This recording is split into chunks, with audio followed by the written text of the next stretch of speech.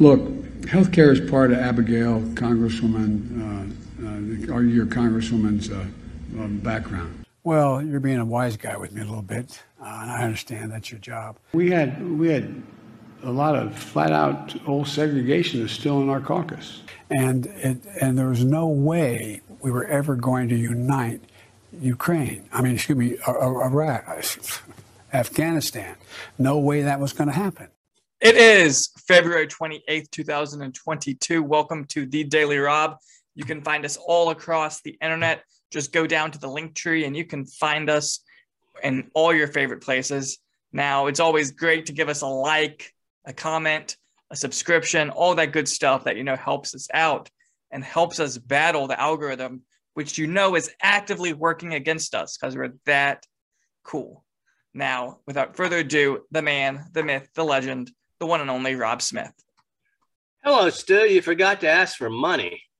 But if y'all want to give us money, don't do it in rubles, okay? Because at about 7 o'clock this morning, they went, ooh, in value. Can you see my thumb? Ooh, in value. Stu, we got ourselves a scrap over in Ukraine, a real barn burner. And it's very interesting. This whole thing is interesting, perhaps dangerous, but it's worth talking about. First of all, we don't really know what to believe. There are all kinds of rumors. Things are moving fast. By the time we publish this tomorrow morning or late tonight, maybe things have changed a whole lot. But some of the rumors are, one, Russia's out of money. Some of that obviously is true, Stu. Their economy is incredibly weak and thin. It's basically a gas station. But let's just quote the stat. So they said it was costing, the media sources like the Daily Mail were saying it was costing billions of dollars a day to wage this military operation, war, excursion, whatever you want to call it. It was costing the U.S. military $300 million a day in Afghanistan. So we're going from millions to billions.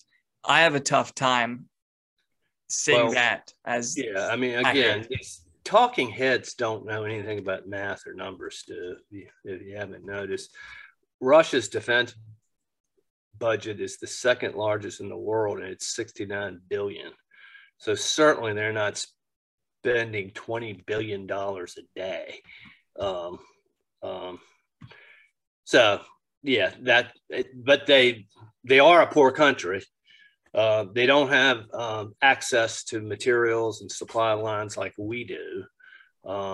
So I would say there is, we can do a needle on a gauge, Stu.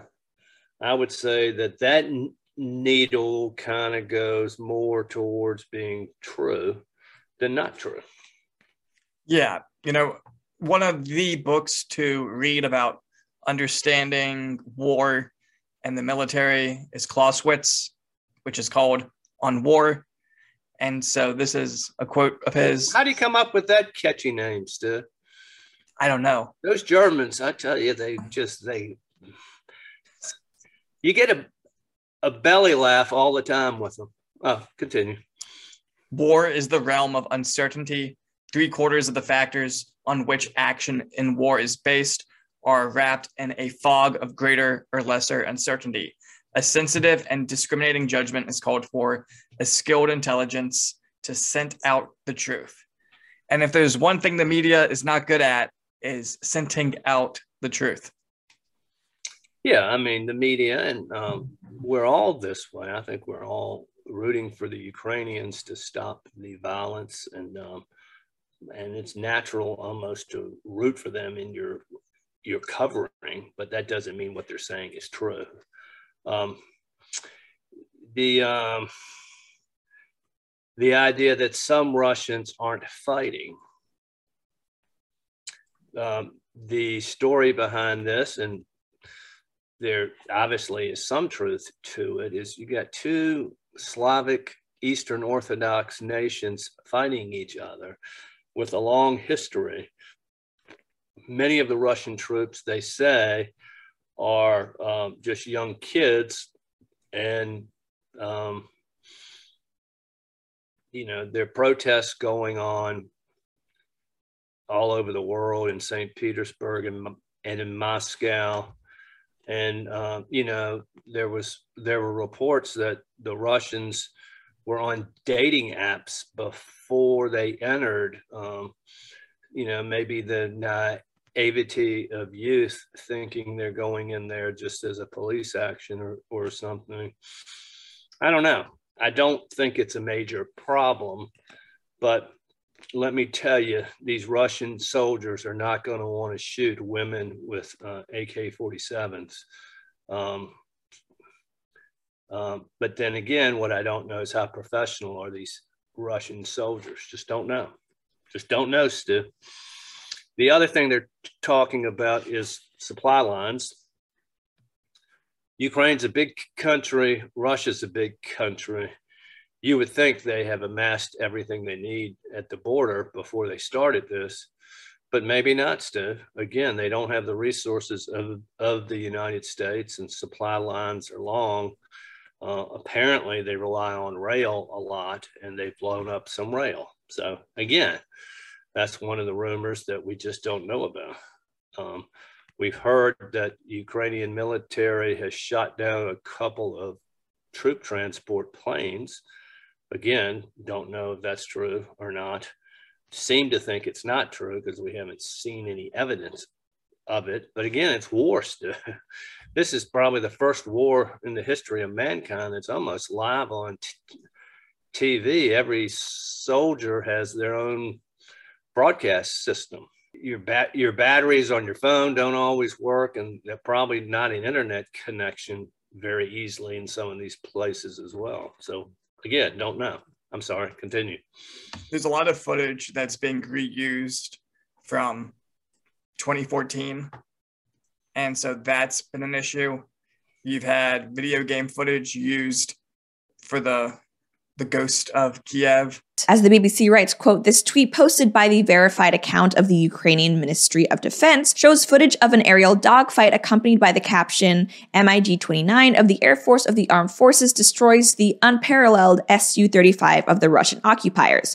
However, they explain it's actually video game footage from the game Digital Combat Simulator World. And this isn't the first time that the game footage has been used to illustrate military action. Whether he's real or not, the pilot that's apparently shooting down all these Russian jets.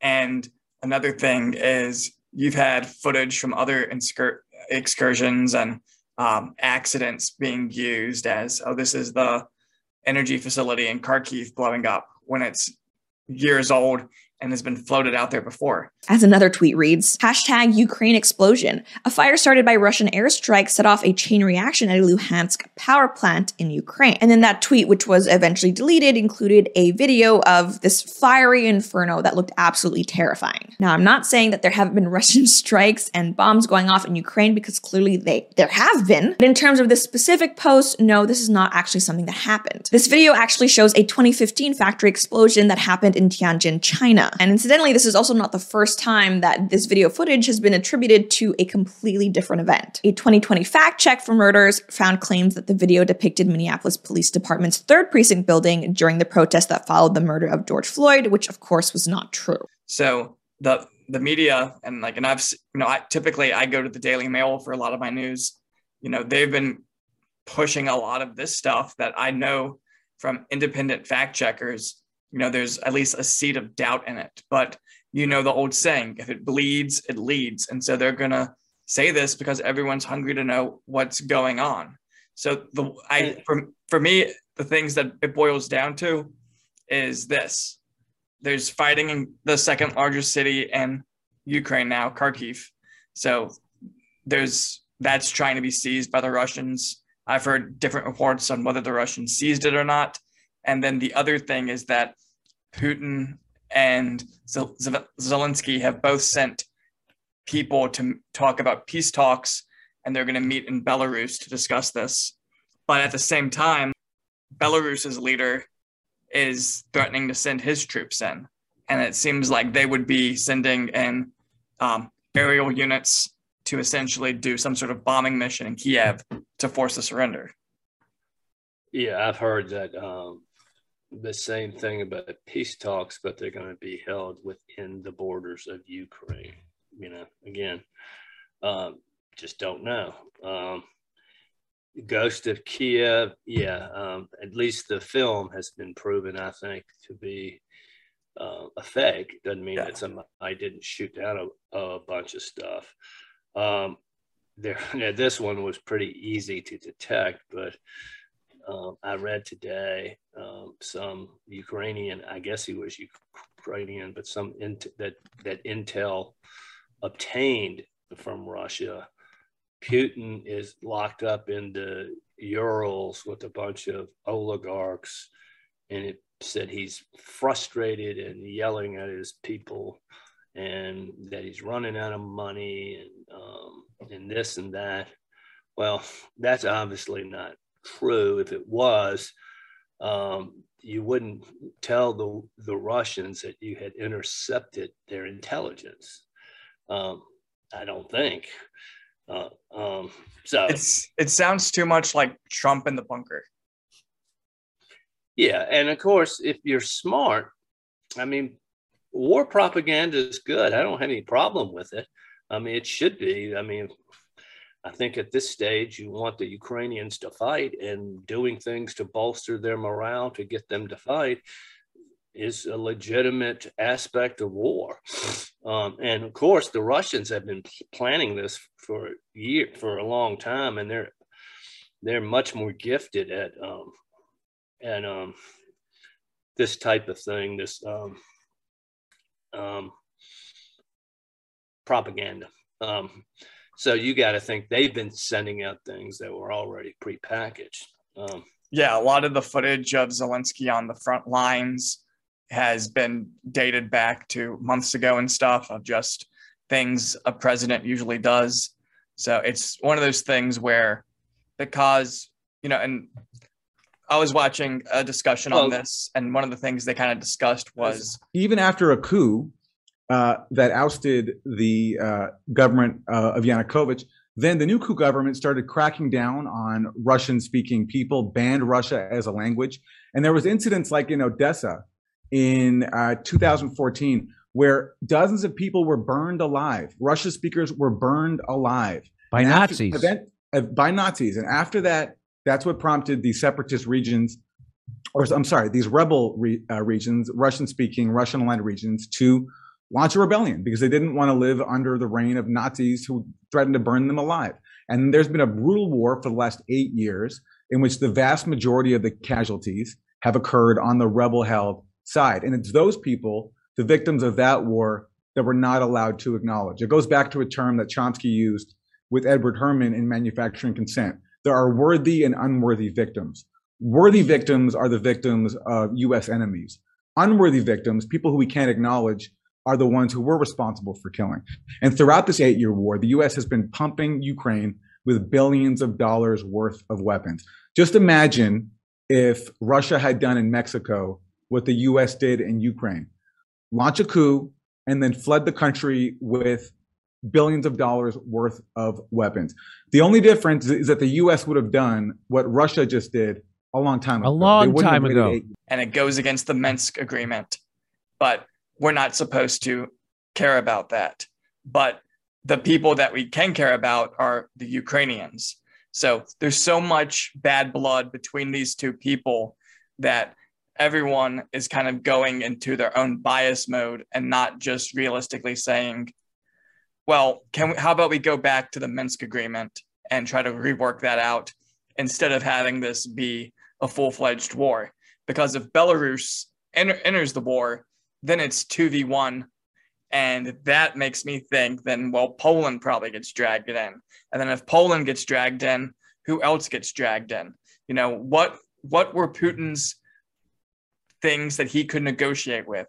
Could he realistically turn off oil to Western Europe? Or does he feel like he's getting it for such a good price right now that if he did that, he's never getting that price again? So the whole thing is kind of devolving into their economy needs the money too.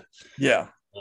But yeah, I wrote an article. It should be up to date on Real Clear Markets about all this and the history of both Ukraine and Russia and why there is distrust between the two. And of course, Stu, I just don't write things without a way to solve things, but I offered what the solution should be. So people should click on and read that. Stu, the arming Ukraine. Here's what I think. These defensive weapons work extremely well that the West has. Now, Germany, the Dutch, the Brits, the Italians, the US, we've given them now several thousand of these Javelin missiles and these Stinger missiles. My question is, why didn't they already have these? And why weren't their people trained? I worry about, okay, you're giving them these missiles, but unless you trained on them, what good are they? And maybe there's a reason for that, Stu. Maybe because of the instability of the government structure of Ukraine and the civil strife that has gone on, we've been afraid to give them these type of weapons because we were afraid they would turn up into Russian hands. So Trump claims in his CPAC speech that he was the one who's giving them these effective missiles, and then that the Biden administration quit doing it. Yeah, I think that's true. And so this emergency $350 million worth of weaponry that's being sent to Ukraine. Last I checked, the Biden administration hadn't confirmed whether or not those special missiles would be included. Yeah, I hear they are. We're giving them at least 500. The Germans are giving them 1,000. But again, it's a little too late. But I hope they're very effective. And with our drone technology and somebody operating these things, you can, from right here in Richmond, somebody on their computer could effectively target tank columns and planes and things like that. That's how sophisticated they are. So, and you ask me, Stu, if we sent over some American operators to run these weapons and teach the Ukrainians where maybe they push the buttons, I'd be okay with that. Well, Zelensky has made that open call for people to come and fight and he'd arm them. I find that to be a little bit dangerous in the sense of, who's going to respond to that? Well, I was reading today about Baron von Bork, Stu. He was with one of your cousins in the American War between the States. He was the German count who came over and worked on Jeb Stuart's staff. I mean, people do that. But again, you just can't hop on a plane and be armed and be there in 10 minutes. These things take time, and Ukraine may not have that time. I think it would attract some of the most radical people in Europe and the Middle East to heed that call, to be honest with you. Oh, yeah, sure. But if you're a Ukrainian, who cares as long as they're fighting the Russians? I mean, they've had that policy of who cares for a long time, and that's why you have the problem of the Azov battalion. I mean, all of a sudden there's a ton of Azov battalion merch that's I've seen it pushed on Facebook stuff. I mean, that's frightening to me. What does being a Nazi in Ukraine mean? I think so many people here in the West are so ignorant to this that they don't even realize the fire that they're playing with this. Yeah, but these labels we put on people are explosives. But this is the fucking legit. This isn't some mom who's being called a white supremacist because she's at a educational school board meeting. These are legit the grandchildren of Hitler's Ukrainian branch of the SS, who are full-time believers in this stuff, who are completely radical, who are using this iconography, and who have all kinds of expensive weapons that the American CIA gave them, and they've been doing war crimes for the past 8 years. Okay, Stu, you answered my question then. Okay, sorry. I mean, sometimes we do put labels on people that denote one thing when they're really not that. I mean, but yeah, okay, I hear you. But again, Stu, you mentioned Clausewitz, and he will certainly he certainly discussed the balance of power. And sometimes you use unsavory means to keep. I mean, we armed the communist Russians in World War II because of necessity. So. But we've done this all throughout the Middle East and Africa, where the leader who shot down the Black Hawk in Somalia, we're arming his son to kill people that we perceive to be our enemies a generation later. Look at Osama bin Laden, the most famous example.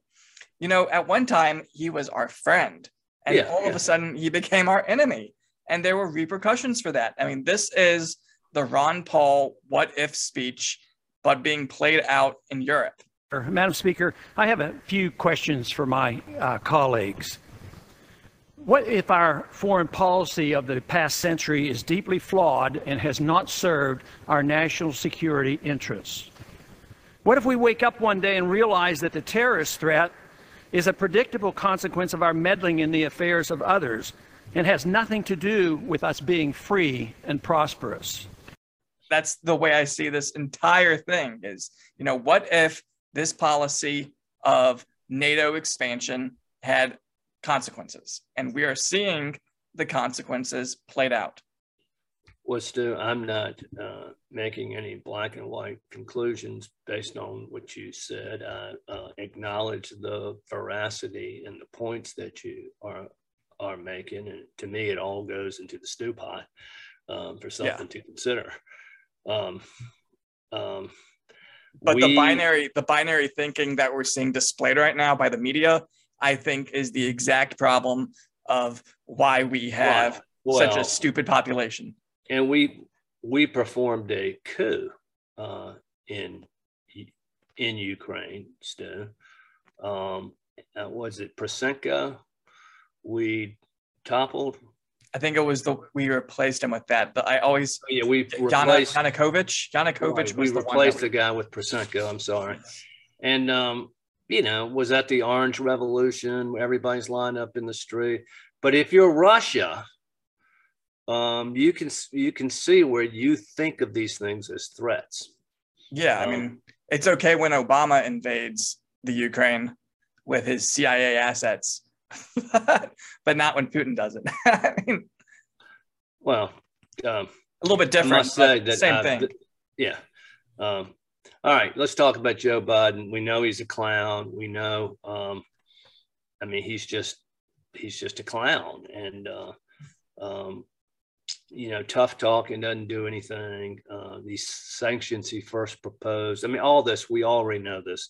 But interesting enough is that it's 4:00 on Sunday afternoon, and he's been in Delaware all weekend at his house. And the question is,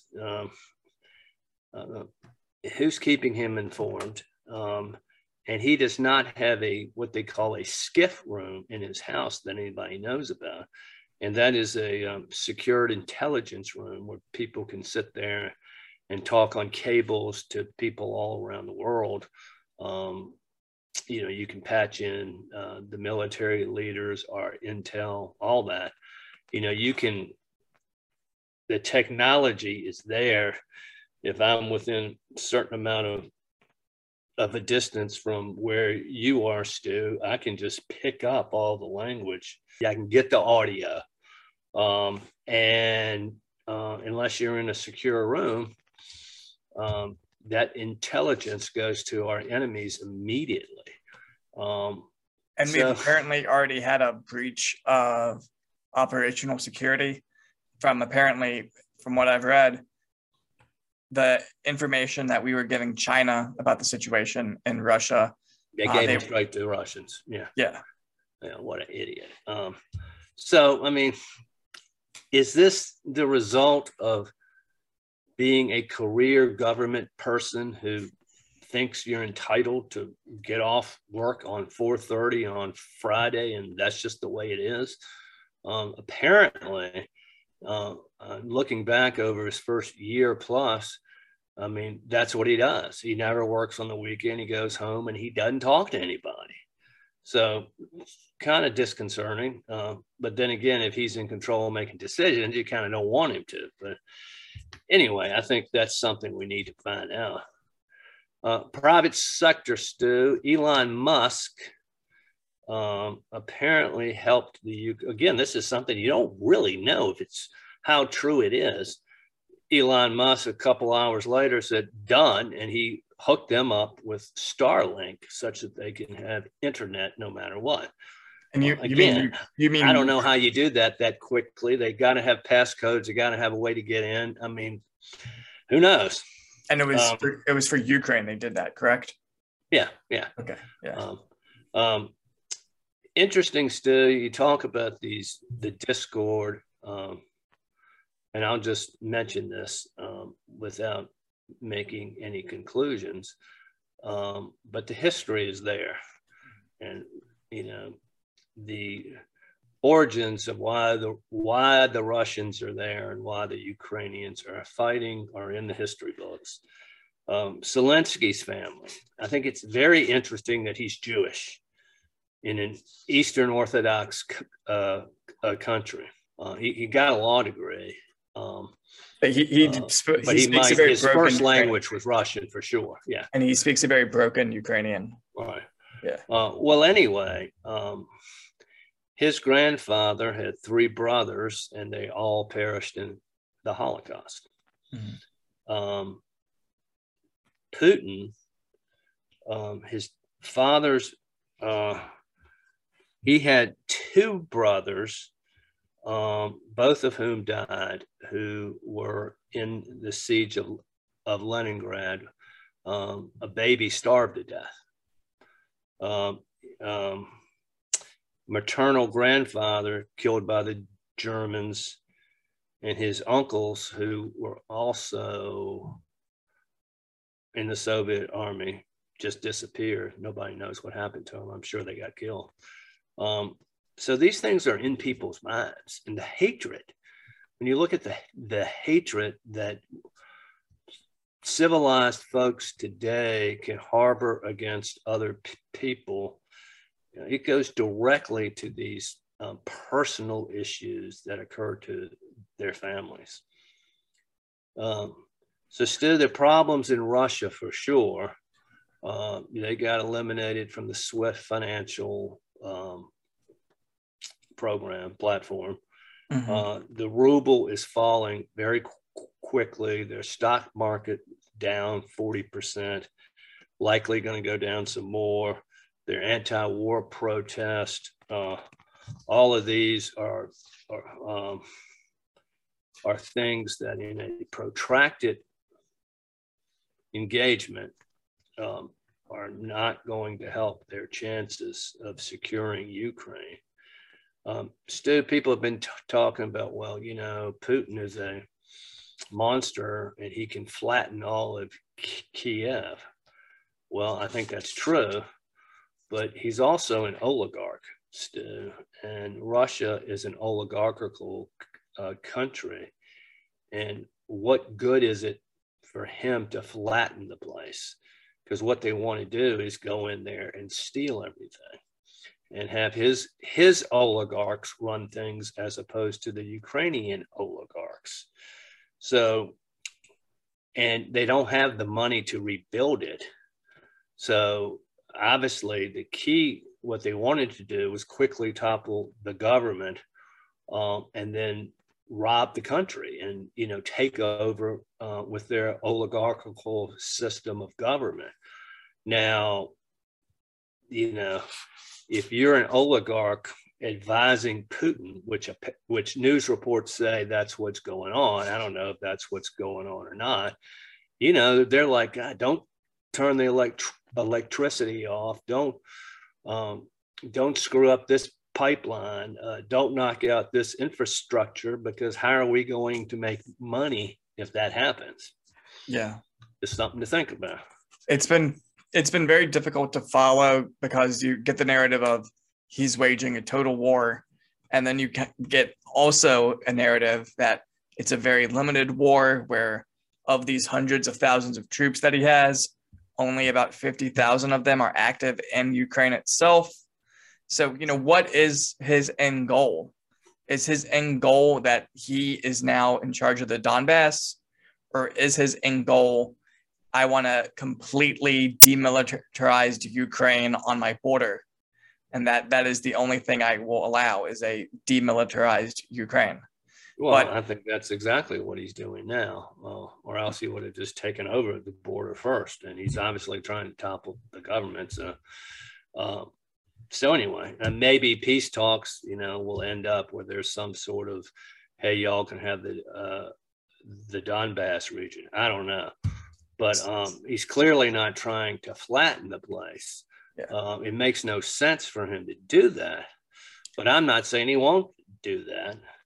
And the reason is, Stu, there are all kinds of reports that he might be crazy.